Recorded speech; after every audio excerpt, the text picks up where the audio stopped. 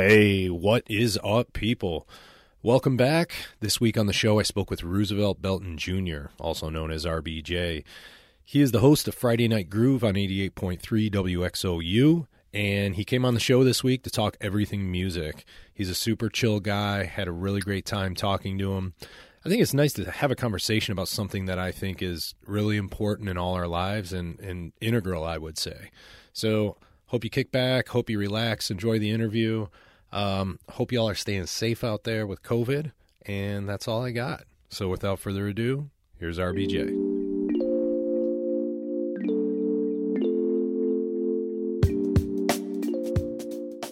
Hey man, welcome to the show. Thanks for coming on. Thanks for having me. Why don't you do me a favor and introduce yourself just like you do on your show? Okay. And what your acronym is. Hello everyone. My name is Roosevelt Belton Jr., better known as RBJ for short. Host of Friday Night Groove on 88.3 WXOU, Auburn Hills, Michigan. Yes. You definitely have that radio voice, man. Why don't you throw a photo of your face up on your website, though? You're kind of a man of mystery to me. Kind of. I don't know if it wasn't like, that's just kind of like boring to me. Like I know what my face looks like, so. Oh, you shouldn't say that. No. You're a handsome man, right? We have a friend who connected us. Shout out to Laura. What's up, Laura? What up, Laura? Yeah, she just said you're a good dude, and I was waiting for you to show up. I was like, I wonder what this guy looks like. Yeah. Everybody's gonna see once I post that photo, though. Yeah. So tell me more about Friday Night Groove. When did this start? Is this kind of a job or is it a passion project for you? Or a passion project. Started back in 2011 when I was attending Oakland University. That's where the station is based out of. I was just looking for a way to just get connected to the college, as far as, like why I was going to college, like just looking for extracurriculars and always like, I remember I was with my mom, we were like at Subway, and like the woman that was fixing our sandwiches said, yeah, you have a nice voice, like you should maybe get in the radio. I was like, it's like, is that a compliment or an insult? Yeah. You know what I mean? Yeah. You got a great face for radio. And then, WXOU is just like, it's been like that open format station, like just let everyone in. And I was like, why not just do that? And just went from there. How do you secure that spot? Is it something that you got to rent? Is it something that, I mean, you tell me. You have to, at WXOU, you have to pre-record for about 6 months. So you like basically sign up, they bring you in, you cut a demo of like basically what you want to do, what you're going to sound like, what your show is going to be. They listen to that, then they say, what you want to do is good, we're going to bring you on, and then you have to like pre-record, and the pre-record spots are pretty much like, I think from like 10 to like 8 a.m. So you're probably going to be like at midnight, something like that. It's just a spot to get you started. It's not going to be like the big like airtime spot. So when I started like at 1 a.m. From like they just 1 to 2. So most people when they start, they're doing that for like 6 months. I did it for about a year because I got like a kind of like weird like in between spot. So that's mostly how people like secure spots at first, and then after that 6 months, they kind of revisit what you want to do, and then they talk about getting you onto the FM spot, and that's live radio. Oh wow! So there's got to be some pressure there because you got to come with it when you're in that 6 month kind of. They'll just call it maybe like an interview phase, almost, like trial phase, right? Yeah. Like every show you watch on TV has a pilot, right? Yeah. So that's cool, man. So obviously it's stuck. Are you a product of OU? Yeah. Graduated there. Got my bachelor's and master's. Damn, man. Yeah. Good for you. So what did you get it in? Was it this audio engineering that you're in? I mean, tell me more. Not at all. Bachelor's was in psychology and master's was in communication, so it's not necessarily. Yeah. I'm toast. I'm screwed, man.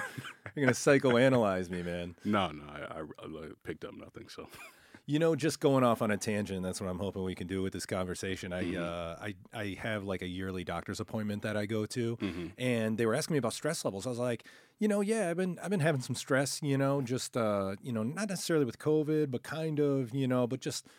I don't know. I just, kind of feel anxious. Mm-hmm. And I think it's just kind of like a life thing. And they're like, Mm-hmm. well, we want to refer you to like this psychotherapist, right? And I was like, Mm-hmm. okay, I'll talk about myself. You know what I mean? Mm-hmm. And I think they're probably pushing that a lot more these days because of, the quarantine was a while ago, but now we're still in COVID and we have restrictions and masks and vaccinations. I think it wears on people. Yeah, for sure.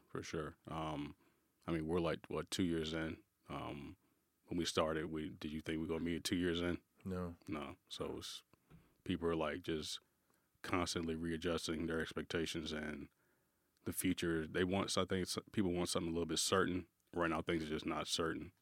And that's just going to wear on everybody. Do you think we're going to ever get back to a time when it was like 2019? I don't know. That's why I think it's like wearing on people. Because I think people at a certain level want what they had before. And like knowing that you're probably never going to have that back is something that will bother anybody. So it's, for me personally, I don't think we're going to have that back, but will we have something maybe better? I think so. I think I'm still like hopeful for that. But as far as like the feelings or like the security you had, I don't really think so. I don't think we're ever going back. Yeah. I think the repercussion from COVID is going to be decades long. Mm-hmm. I mean, just entire generations. I mean, I feel as an adult I can take it. We're very resilient people, just as humans in general. But with kids, it's a sad thing to see kids missing their senior year, or maybe they're getting momentum in their sport. They're looking forward to being in college. I mean, college was one of the best times of my life, and to have to stay at home your freshman or sophomore year, in my opinion, is devastating. Yeah. But I do think we're never going back. Those things, those luxuries that we had of being in like a packed restaurant or a bar, even though that might not necessarily be considered a luxury, quote unquote. We're just not going back to it, man. Yeah. And now it's a scary time seeing everything that's happening with supply chain, things in stores. Yeah. I think you come to appreciate it more because being in the first world, we have all the luxuries we want at our fingertips. Yeah. So how did it affect you personally? It wasn't crazy. I think it did affect me. Because, you have a point in your life where I guess it's kind of like, it's hard to explain. But it's just that complete, like, just, I guess I'll be talking to millennials here, but I guess it kind of feels like 9/11 almost, where you have that complete like paradigm shift as far as how everything is just going to go from there. So that's a great metaphor. Yeah. So this is probably for, I guess, Zoomers or whatever. This is close to like 9/11 is what's going to feel, but for me, that's kind of what it feels like. Yeah, and we've been through both, right? Yeah. And yeah, dude, it's a trip, man. It was certainly a time of fear and uncertainty, and this show has been a product of COVID. Yeah. It got to a point for me where I was like, crap, I don't know what this thing is. I don't know what the mortality rate is. It could be 10 or 30x what it was. Yeah. And, I don't want to die with any regrets. So I want to do something true to myself. And, I kind of relate it to what you're doing with Friday Night Groove. And you're doing this passion project. You said since 2011? It's a long time to be doing that, man. You've been doing this 10 years, huh? Yeah. Has it changed much? Almost every year. I would say like the biggest change happened probably around 2019. That's when I really started to like push it out to other people as far as like inviting guests on. Prior to that, I really wasn't like that out with it. It was more just kind of like, I wouldn't say I kept it secret, but I just I didn't tell anyone too much because I think I had this kind of anxiety because I had, been past graduation, but you're still doing this kind of. And so I think I had it like some kind of, I guess, like concept or like maybe like shame in my head. It's like, I'm like this 29-year-old dude or 28-year-old, 27-year-old dude still doing a college radio show. But what really kind of like got that out is just like when I decided to just share it, like people always responded. Like they always like listen to it, and then it's like yo, this is dope. Like, keep doing this, and then I think around 2019, that's when I really kind of like decided to like share it more. As far as like social media, interviews, stuff like that. That's when I think it really kind of a big change, like turning point for as far as like getting me here. Yeah. What was that threshold? I would say around 2017, I started a associate producer position for this show on WDT called the Progressive Underground, and being in that environment, being under the host Chris Campbell, he's been doing this for he's very similar to what I do, and I think being in an environment where you see someone doing what you want to do, doing it well, and that kind of gives you ideas of how you can like take that back for yourself, as far as like, this is how you do this. This is how you talk to guests. This is how you, get people in studio. This is how you interview people. This is how you like run music.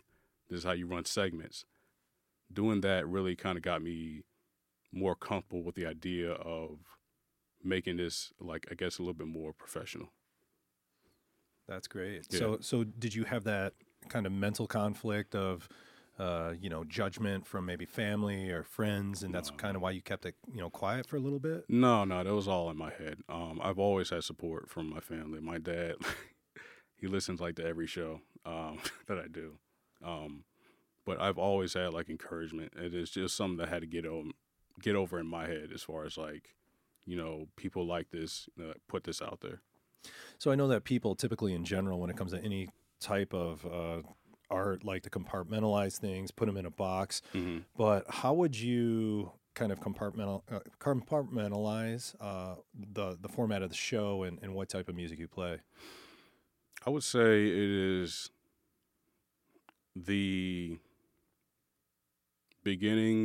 not beginnings, but it's the roots and the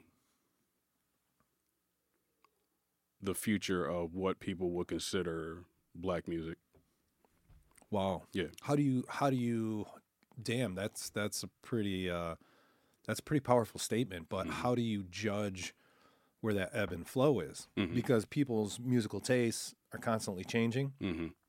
What's being put out there is constantly changing. Yeah. And how do you know when something works and doesn't work? That's something that I decide, because my number one rule for radio or doing anything creative is that you don't put anything out there that you wouldn't listen to. So I don't want to get myself into a situation where I'm sort of like molding what I want to do to others' expectations. Those are something that's are going to come from me. So that's something that I'm going to decide, as far as maybe what I want to play, what I want to do, and what I want to platform. So you don't want to get into a situation where he's like, I'm like in an ivory tower, but at the same time, like, you have to have that confidence to kind of decide like what you think is dope. Yeah. Yeah. And so you're pushing that envelope every single week. I'm trying to. It's just, if it's I just try to go by feeling. If it moves me, I'm just going to play it. I like that. Yeah. So how would you categorize it, though? I mean, it's there's some electronic in there, but I mean, it's soulful, yet there's some jazz. Mm-hmm. I would say maybe try to resist categorizing. It's just that when you go by feeling and when you know what you want to do, those are really just gonna guide you. So maybe some weeks it's going to be more electronic, some weeks it's going to be jazzy, some weeks it's going to be indie, some weeks it's going to be everything. But I think when you kind of have that confidence or that desire or that vision, that's really everything is going to be under that. Where do you draw a lot of your inspiration from? Really just loving music. It really doesn't get further than that. You can't fake that. You listen to hundreds of hours of music, it has to come out somewhere. And Yeah, I was wondering that. I was Yeah. like, dang, man, like there's a lot of material in your show, and Mhm. I love how it transcends a lot of categories. Like you said, it's like a feeling. And I was wondering to myself, listening to your show, I was like, damn, man, like how much time does it take to put together an hour-long segment? the benefit of that is that an hour long allows you to be like more cohesive, but I would say it doesn't. It definitely takes you more than an hour to put out an hour, and that's just based on my own expectations as far as what I want it to sound like. So that's just going to make me work even harder as far as just trying to find music, trying to make things like sound cohesive. So just not so just mixing everything together. Yeah, go ahead. Sorry, no. Yeah, You yeah. go ahead. Yeah, Do that sharp inhale. I yeah. just want to jump in there. Yeah, so basically, yeah, trying to make things so sound cohesive is just the biggest thing as far as you talk about electronic soul, maybe a little bit indie, maybe some rock, but how do you make that into like an hour, and how do you make that something that's gonna have like a start, a beginning, and an end? So people can keep listening and they're not like being jarred from like one segment to another. Yeah, that's a good point. Yeah. It does have to flow, right? So do you have this all pre-prepared, or are you in the studio with a pre-prepared kind of set, and then you're also kind of tweaking it, adding to it maybe? No tweaking. No tweaking. No lie. Everything's you thrash before you get to the studio. Then when you get into the studio, that's when everything flies. Okay. Yeah. Well, man, I like that. Yeah. That's awesome. So you've gotten positive feedback on your show, I'd imagine. I mean, you've been doing it for 10 years, right? Yeah. Okay. So what has been some stuff you've been listening to recently? Oh man, I've been getting to what some people on the other side of the pine called UK garage. For us, that'd be UK garage. So that's Garage. Yeah, garage. Garage. Yeah. Right on. Yeah. So I've been trying to get into that. That's a lot of music that kind of, if you listen to my show recently, I've been like kind of starting off with a couple tunes. Mm-hmm. Yeah. Mm-hmm. So if you hear that sound recently, that's what that is. Do you find that that's something that's kind of becoming more popular? Like what kind of I know we run the risk of categorizing things, and I just think it's an easy way for people to kind of understand it and digest it. But what do you think are maybe some music trends that we're seeing bubbling to the top more than others? More than others. Or maybe that are slowly rising up. I would say, I think as far as like house and techno, I think those are kind of bubbling up. Probably not to levels that the average person would understand, but I would say as far as just electronic and dance music in general, I think as far as like the influence they're having on other genres, that is something that's probably been huge past couple of years. Yeah, I think that, and I could be completely wrong on this, but I do see more of a shift towards more electronic type music, and I mean I think maybe that lends credence to more of like a drug culture. You know, every one of these states across the U.S. has music festivals, right? There's no doubt about it. I mean, people are letting loose and having fun. I would say we're in an age of more of like a psychedelic renaissance where people are experimenting, again with LSD and things like mushrooms. So when it relates to music, it's not just like a single song with lyrics. A lot of it's just, it's a beat. You know what I mean? Yeah. So I would say that for sure. Yeah. I also noticed going to a couple of music festivals myself. I hope I didn't just implicate myself just then, but I noticed that even bands that are just, how do I put this? Maybe rock bands. They will have a set that they do like at these music festivals that are more kind of electronically slanted based on the audience that you're playing for. Yeah. Which I find is really weird. Yeah. I guess it's something that people want to see nowadays because I guess it's always been with us because it's a more accessible form of music as far as, you talk about the beat. Everyone understands, like, 4 on the floor. So it's something that, to a certain degree, something that can appeal to everyone. You talk about maybe EDM, that's a little bit more for a harder side, but it can also be, the softer side, maybe more like a deep house sort of thing. But Yeah, I think that's something that people want to make space for because it's just, I think we're getting to a point now that that's something that is like I said, accessible. That's something that a lot of more artists can get into. They don't necessarily need a band. They don't necessarily need, you know, physical talent like a voice or anything like that. That's a great point. Yeah, so it's something that there's just so much more artists getting into, and I think it's when you have like that kind of maybe flood of artists, and they all have their kind of little following. So if you're a festival, why would you if you're not kind of like you're not a blues festival, you're not like a rock festival, you're kind of like a all festival, like by when you have that kind of floor. Yeah, it makes sense. It completely does. You don't have to, find a bassist or my drummer sucks, so I got to find another one. You know what I mean? And you can make that music from your laptop today, which is nuts. What do you think about certain things like jazz? Because jazz is, it's been said for a long time that jazz is dying, right? Do you find that in a sense you're kind of a torchbearer for that? No, not at all. Really? But, nah.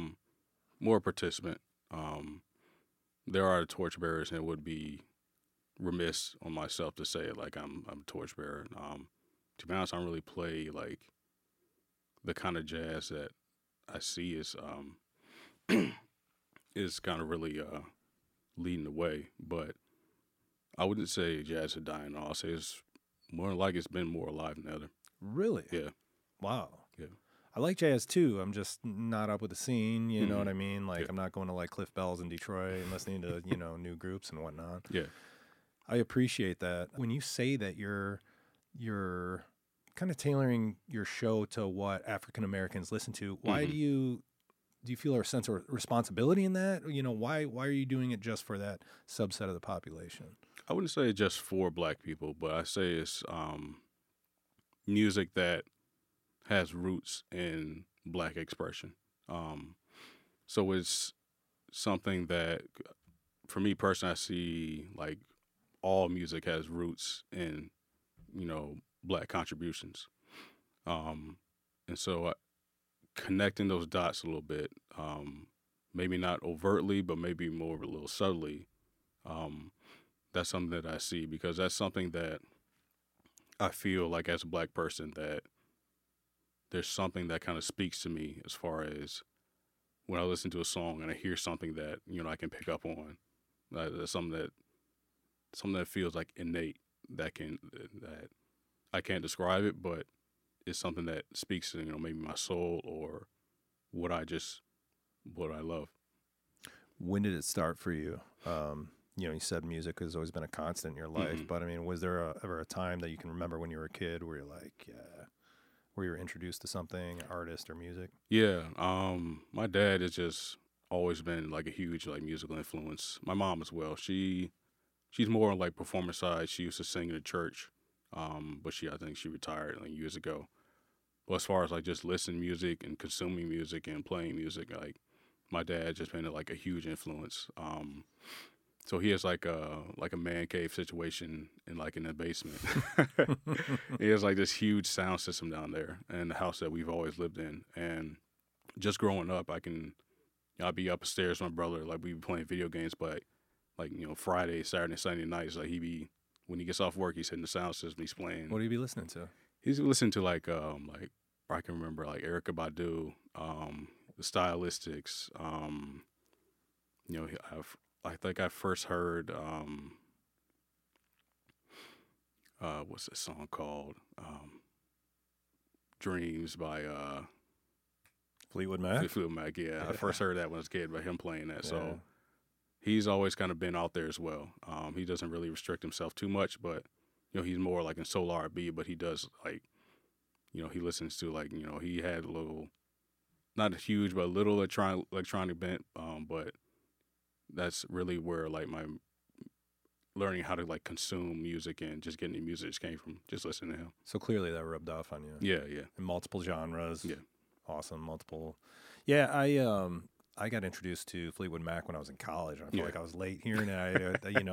I had a girlfriend who had a dad that was a hippie in the 70s, and she's like, you got to listen to this. I was like, damn. I was like, it is. It is what it is, man. I mean, that has carried forward. decade after decade. You remember in quarantine there was that dude on the skateboard, and what was he drinking? He was drinking his Ocean Spray, and he was lip singing to Dreams. Yeah, Fleetwood Mac. That's great, man. I love it. That's really cool. I can't tell you like my personal experience, but I had a lot of brothers that listened to like big hair rock music. You know what I mean? Like maybe my mom when I was younger listened to like some Neil Diamond. And it's funny because that stuck with me. I am a Neil Diamond fan. I would see his ass in concert if he came. There's no wrong with that. No, I went to a church recently in Detroit. I've just been kind of exploring, you know what I mean? Like want to become part of like the community in Detroit, and having other people on, they've told me, talking about the history of Detroit, that Detroit is really a faith-based community. So, but the point is that I went to this church, and it was different from the Catholic upbringing that I had, and it was much more musical. It was like a concert. I was like, this is crazy. Like, they have the sermon, they give the announcements. But a lot of it was like a legit concert, dude. Yeah. All young people, like young girl on the bass. And I don't know. I thought it was kind of funny for a minute because the lead singer, of course, he had like this acoustic guitar, and he had this hair, this shoulder length hair, trying to look like Jesus. I'm like, man, you're not Jesus. Like, come on. But it was good. I'm like, these guys are talented. So yeah. I think that music is used in churches like that just to draw younger audiences, right? Yeah. Because I think music, and I'd like to hear your opinion on this, really transcends age, transcends different demographics, race, socioeconomic upbringings, and it's something that unites us. Yeah. And I think it makes sense why they have it in church, then, Yeah. So what do you think? As far as just like music and how it connects us? Yeah. Oh, definitely. I mean, who have you met that said, like, I don't like music, and didn't think they were a psychopath? You'd be surprised, dude. You'd be surprised. Really? Yeah, man, really? I've had people on the show, and at the end of my show, I would ask people, I'd be like, hey, man, follow-up question, fun question, especially if it was, like, something heavy, like we're talking about trauma or addiction, something like that. I'd be like, all right, what music are you listening to now? You go home, you lay on the couch, you're washing the dishes, you're in the car. There are a lot of people, like, especially, like, the business owners that are like, it's just not important in my life. I just don't listen to it. And I'm like, wow. Yeah.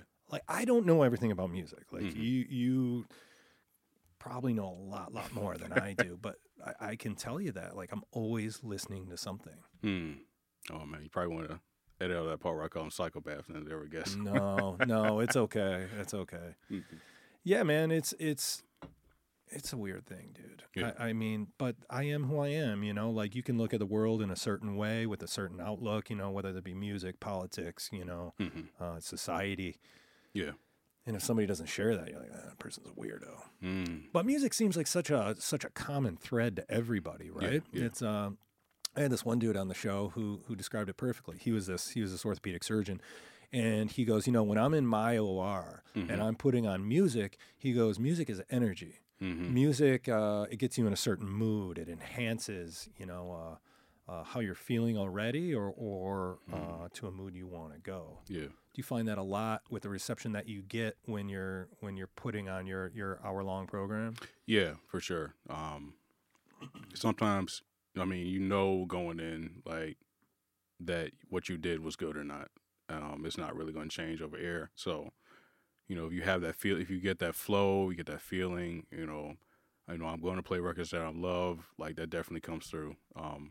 Especially when you're grinding out, trying to find songs and you're trying to connect them, and then you find that kind of that link between one song to another, and then you're like, oh yeah, and then really when it comes to the studio and it just sounds like it does in your head, or it sounds like you want it to, then you kind of remember like, oh yeah, this is why I'm doing this. Just self-expression. Yeah, I like that a lot. Yeah. So where do you find this new material? I find that when I listen to music, I tend to listen to the same music, and I was like, why am I listening to this damn song again? I love it still, but I'm like, I got to branch out. Yeah. For years, it's just been keeping your nose to the ground, always trying to stick to what's good. A lot of what I do now is I have like labels that I like independent record labels. It's probably like the biggest way I would like recommend to anyone as far as just trying to keep up with music, because they do a lot of groundwork for you as far as like releasing and finding artists, and then all you have to do is just listen. So I have like pet labels that I always try to figure out what they're doing. Give me them. Mahogany Music, right here out of Detroit. I would shout them out. Young Heavy Souls, also out of Detroit. Fresh Selects out of Portland, Oregon. Shout out to Kenny Fresh. Who else? Stone's Throw out of Los Angeles. They're pretty much legendary. They put out, MF Doom records, and also like Mad Libs joints. Who else? Those would I say are the biggest ones, but also Shall Not Fade out of the UK. They put out like a lot of like techno, house, like the drum and bass records. I'm gonna forget one. I'm gonna hate myself for doing that, but those are the ones I kind of stay in rotation. I don't know any of them, Yeah. so I appreciate you saying that. I'm learning from you, man. Yeah, So yeah. I'll check them out too. Yeah. Why do you think Detroit is like this incubator of talent? I mean, you named two of them that are Mhm. that are here locally. Yeah. Oh man, I could probably do a whole nother episode, but because I think it's just a legacy there as far as what started with Motown. People want to uphold that, and what I think about that is that Detroit always wants to grow as far as what they're doing musically. They have like the techno scene, they have the jazz, they have soul, they rock. They've touched everything, and then they just want to keep growing as far as like they never want to stay in one groove. They always want to be on the cutting edge as far as what people are putting out there. I think Detroit has kind of always had something to say, and young artists, people starting out, people who are from here, they want to keep that legacy up as far as, we talk about music. You can't talk about music without talking about Detroit. Do you think that's also a product of like the mentality of the city that we live in? It's like that grind. Yeah, for sure. Because I think it's changed, but I mean, you and I growing up, I mean, people could talk about Detroit in a way that they can't do now. As far as looking down on it, as far as what the city is, but that's changed recently. I think people have a lot more respect for what Detroit has been, what they are, and what they're trying to do. Yeah, I agree, but I don't necessarily think I agree on the aspect that good things aren't happening now. I know I'm kind of putting words in your mouth. I know you didn't say that, but I mean, there's notable artists out there, Yeah. Royce the 5'9", Trick, Eminem, Big Sean, obviously, just to name a few. Yeah, I think it's exciting still, and I mean, I think that torch has been passed again and again. I like using that metaphor of the torchbearer, but Detroit is a special place, man, and I don't know where it comes from. I think it's just Detroit has always been an underdog, and I mean, I think that's known around the world. Yeah. After we've gone through such turmoil and crash. But I think artistically, it's been something special, man. Yeah. It's kind of been that nucleus. Yeah. For that sure. talent. Would you agree with that? Yeah, absolutely. Yeah. No, go ahead. Oh yeah. Like I said, there's always just been a generation of music happening within the city.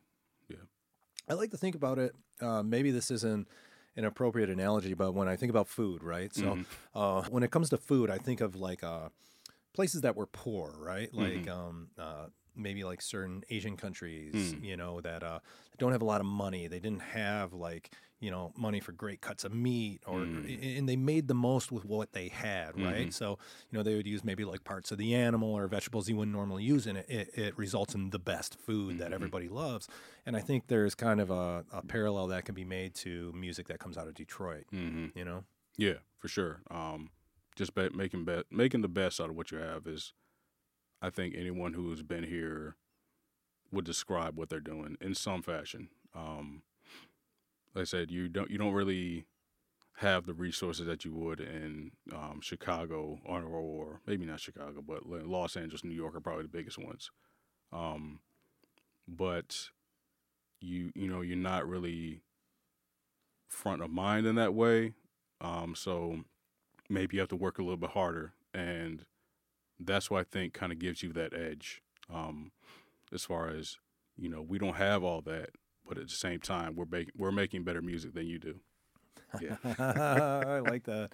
A couple comments about LA. I had read a number of years ago this article that just stated, it's frustrating, creating music in LA because anything that's like up and coming, anything that's good or promising gets immediately gobbled up by these bigger production studios, right? Yeah. And so, while LA has always been known as, I guess, a musical city in a sense, it's kind of frustrating for raw talent. You know what I mean? Yeah. The other thing is that if you want to get something done as a professional artist, you don't record in LA, you record in Nashville. I didn't know that. Yeah, because they have a ton of recording studios, and it's all business, man. Yeah, They get it done up there. Yeah. I went down to Austin a couple years ago, and Austin, man, what a great place, because every bar you go to, they have a live musical act. And I was like, this is the coolest thing I've ever seen. Like people from Detroit, I don't know if, you'd ever see this, you know what I mean? Like in a place like Detroit, but like down in Austin, it's the standard. Like people aren't coming to your place, your bar, your restaurant if you don't have a live act. And I heard that Nashville is actually number one ahead of that. As far as live music. Live music. Yeah. Pumping out music. Yeah. That's exciting. It is. As far as you talk about, not being in New York or LA, I mean, that's something to carry on the shoulder. Like people from there are coming down here, and maybe, Nashville's always been like front of mind as far as music, but that's something that kind of, in a sense, if you're trying to build a scene, that's how you kind of know you're doing something right. What's your take on the music industry? Because we hear a lot of negative things about it. Oh man. It's it works for probably 5% of the people who make music, and not necessarily much for maybe the other 95%. Hope my math is right on that one, but it's something that I think can work better for a lot of people. But how that's going to be done is something that we're trying to, or I don't say we, but we as a society are trying to figure out, because it's just so much inequality, and I just see people just struggling to be themselves, just to make music and just make a living just doing art. And I think people want that to be sustainable. And right now, for a lot of people, it's not. And I think it should be for, if you have the courage to make music for a living, I think there should be ways for you to be supported, be appreciated, and have your art be something that can, I guess in a sense, be, sustainable for you as far as making money or making a living. I don't think necessarily everyone wants to, get some music for that, but if that's your goal, I think you should have more viable outlets as far as how your music can work for you. And right now, it's just, the game just feels so rigged. I can't speak for it so much as a fan, but I get like little hints and whispers just by following artists and just having friends who are artists of sort of what it's like. And like what? Oh man, just small example. Yeah. A big story. You know what I mean?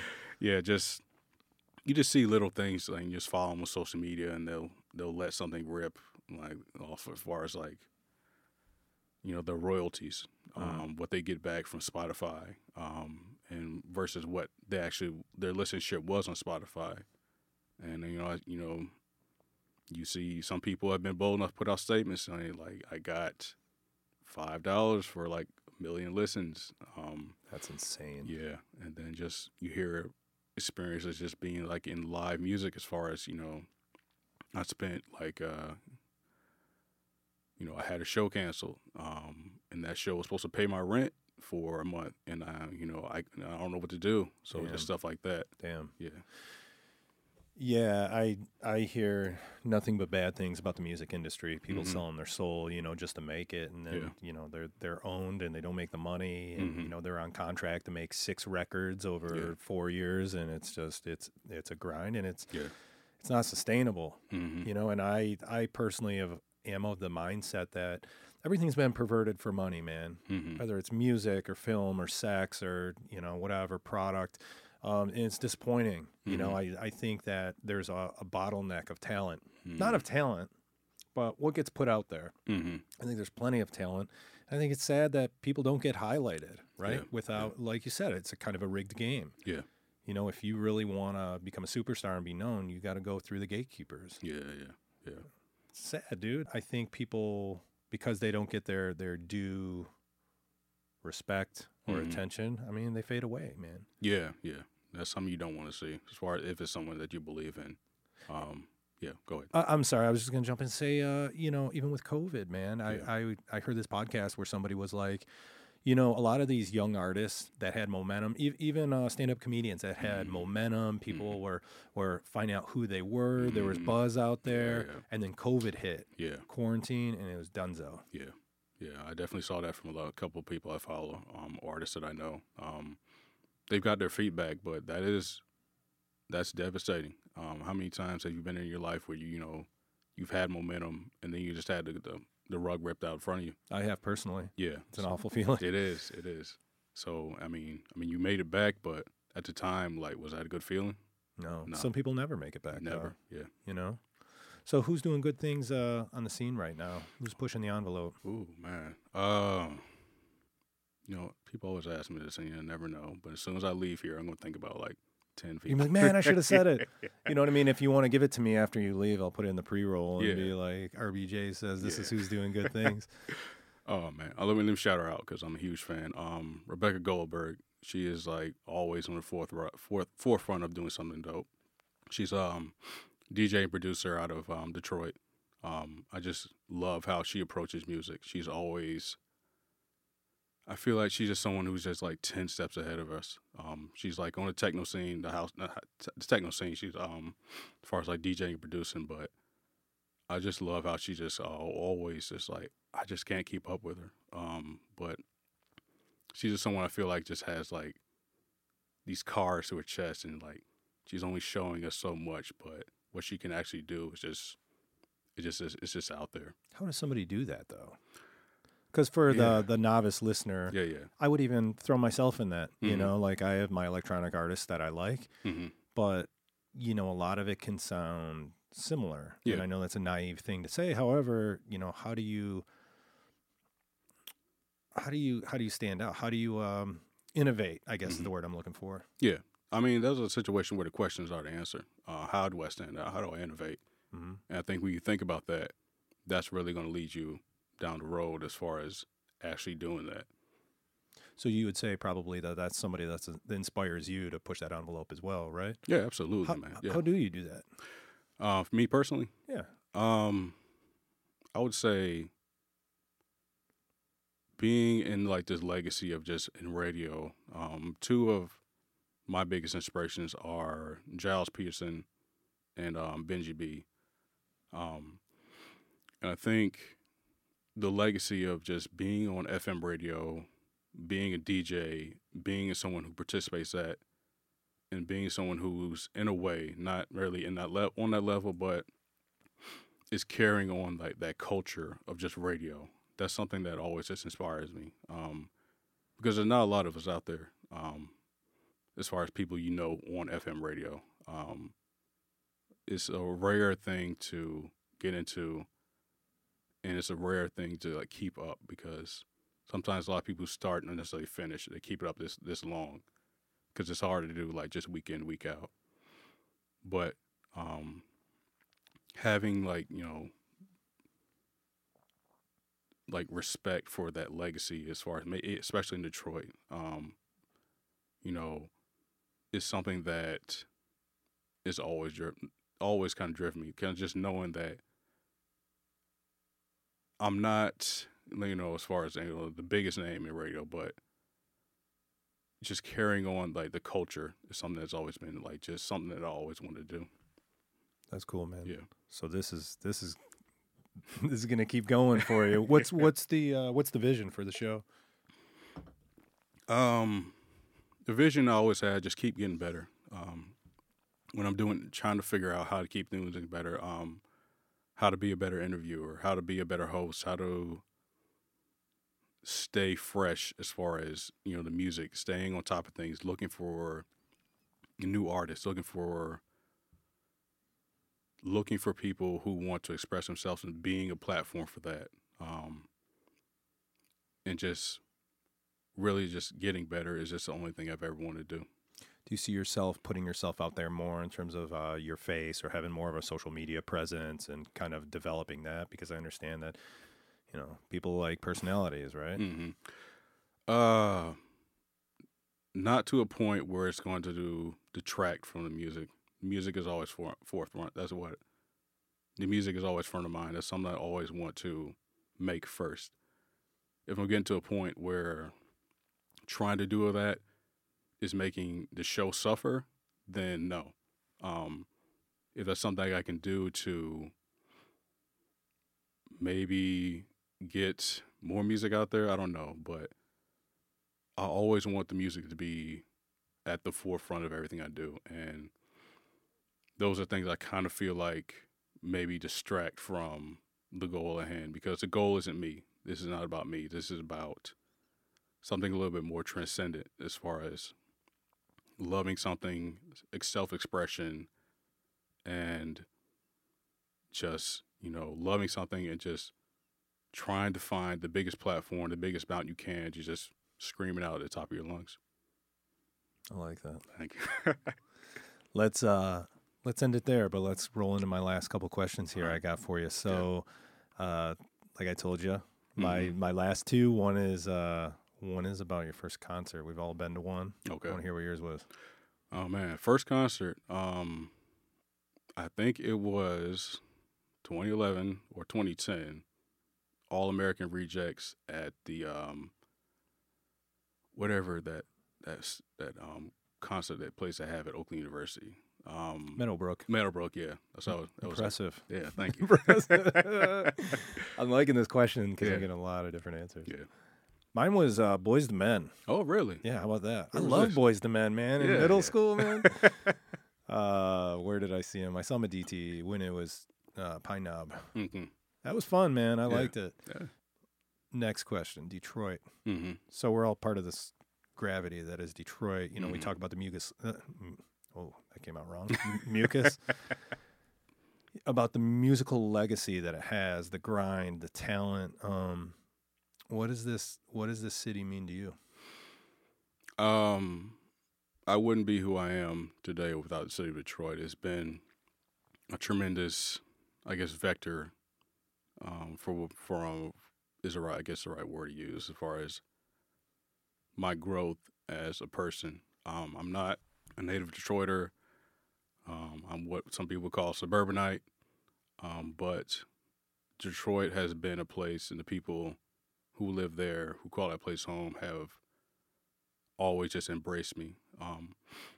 I think, if you come to that city with the right intentions, the right state of mind, and you come there to make that a better place, the people there are always going to embrace you. And it's been something that I've noticed to be true, time and time again. That is something that, for the rest of my days, I always have a lot to thank Detroit for, as far as, the music, the people there have just been a tremendous part of how I've grown recently. Damn. Yeah. I like that. You've always been from Michigan, though, right? No, I'm born in Alabama. Came up here when I was about 5. Wow. Yeah. Oh, yeah. Yeah. Do you have anything else you want to throw in there, either about yourself that maybe we didn't touch on that you wanted to bring up, or anything about Friday Night Groove? FridayNightGroove.com for people who are listening to this. I believe 7 p.m. We're still trying to get the time slot sorted out for the winter or 2022, but 7 p.m. Should be on 88.3 WXOU. Usually most people listen to the recording or the podcast of the show. those get thrown up every Sunday. But, FridayNightGroove.com, there's an option for a newsletter there. So if you're not into social media, it's another way to keep up the show. But if somebody wants to connect with you, is there a contact on there? Yeah, so there's email there. I have a show, like a public-facing email, which is fngwxou@gmail.com.